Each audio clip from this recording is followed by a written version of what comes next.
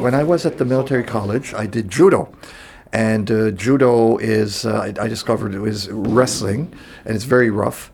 And I was tall and skinny, and I would be in a weight class, and I would be fighting people who were the same weight as me, but who were short and squat. And they would beat me all the time because it was easy for them to get under me and throw me and all that. So I was awful at it. But I knew I wanted to do a martial art.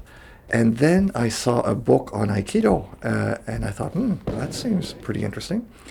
And when I moved to St. John's in 1980, I discovered there was an Aikido club. So I went to the club, and in the first class, I was there and my jaw dropped, and I thought, that's exactly what I need to do. And so I just fell in love with the art at that point.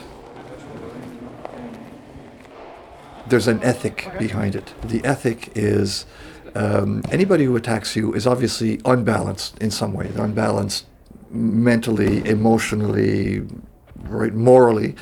And your job as a human being is to neutralize their attack without harming them, without causing them permanent harm. And all of the techniques of Aikido are excellent at neutralizing an attack without breaking anything and without causing any permanent damage to organs or anything like that.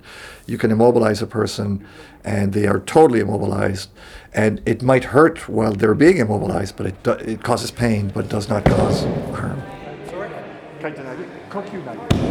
It's all self-defense. So I cannot do Aikido to you, right? I need you to give me some energy in order for me to do Aikido.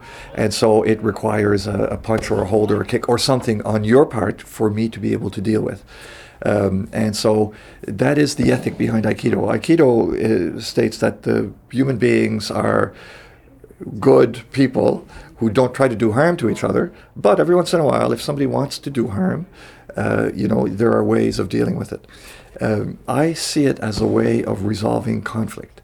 And so life is full of conflict. There are people who come together with different perspectives, different ideas, and different whatever, and they come together and there is a conflict there, and 99.9% of the conflicts in our lives we will resolve amicably, and we'll laugh it off, and sometimes we'll get angry and hold a grudge, but but there's that 0.1%, where you never know, something could get out of hand, somebody's drunk or whatever, and you may need to be able to resolve a conflict that has become physical, and that's what Aikido is good at.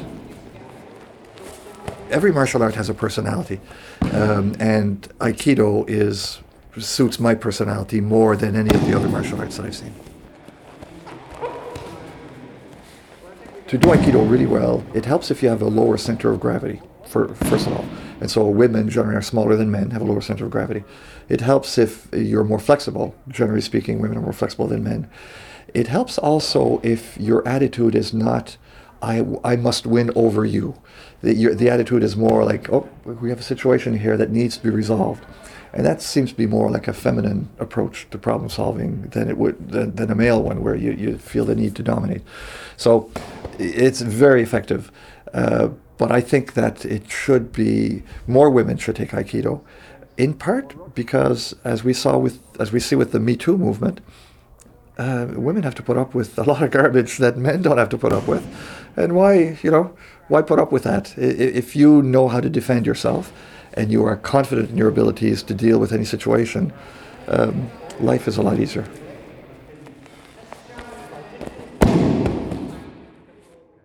That was Mike Clare, a 5th degree black belt in Aikido and the head teacher at the Fudoshin Aikikai in St. John's.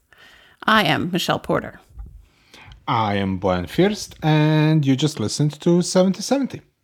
Listening to 7070 is only half of the story. The other half is told through the photographs. Click on the episode link or go to 7070.ca and see each of the audio slideshows that are so much a part of this series. And you just spell that out, 7070.ca. Wash your hands, be safe, stay home. And we'll keep bringing you stories to help us get through this pandemic.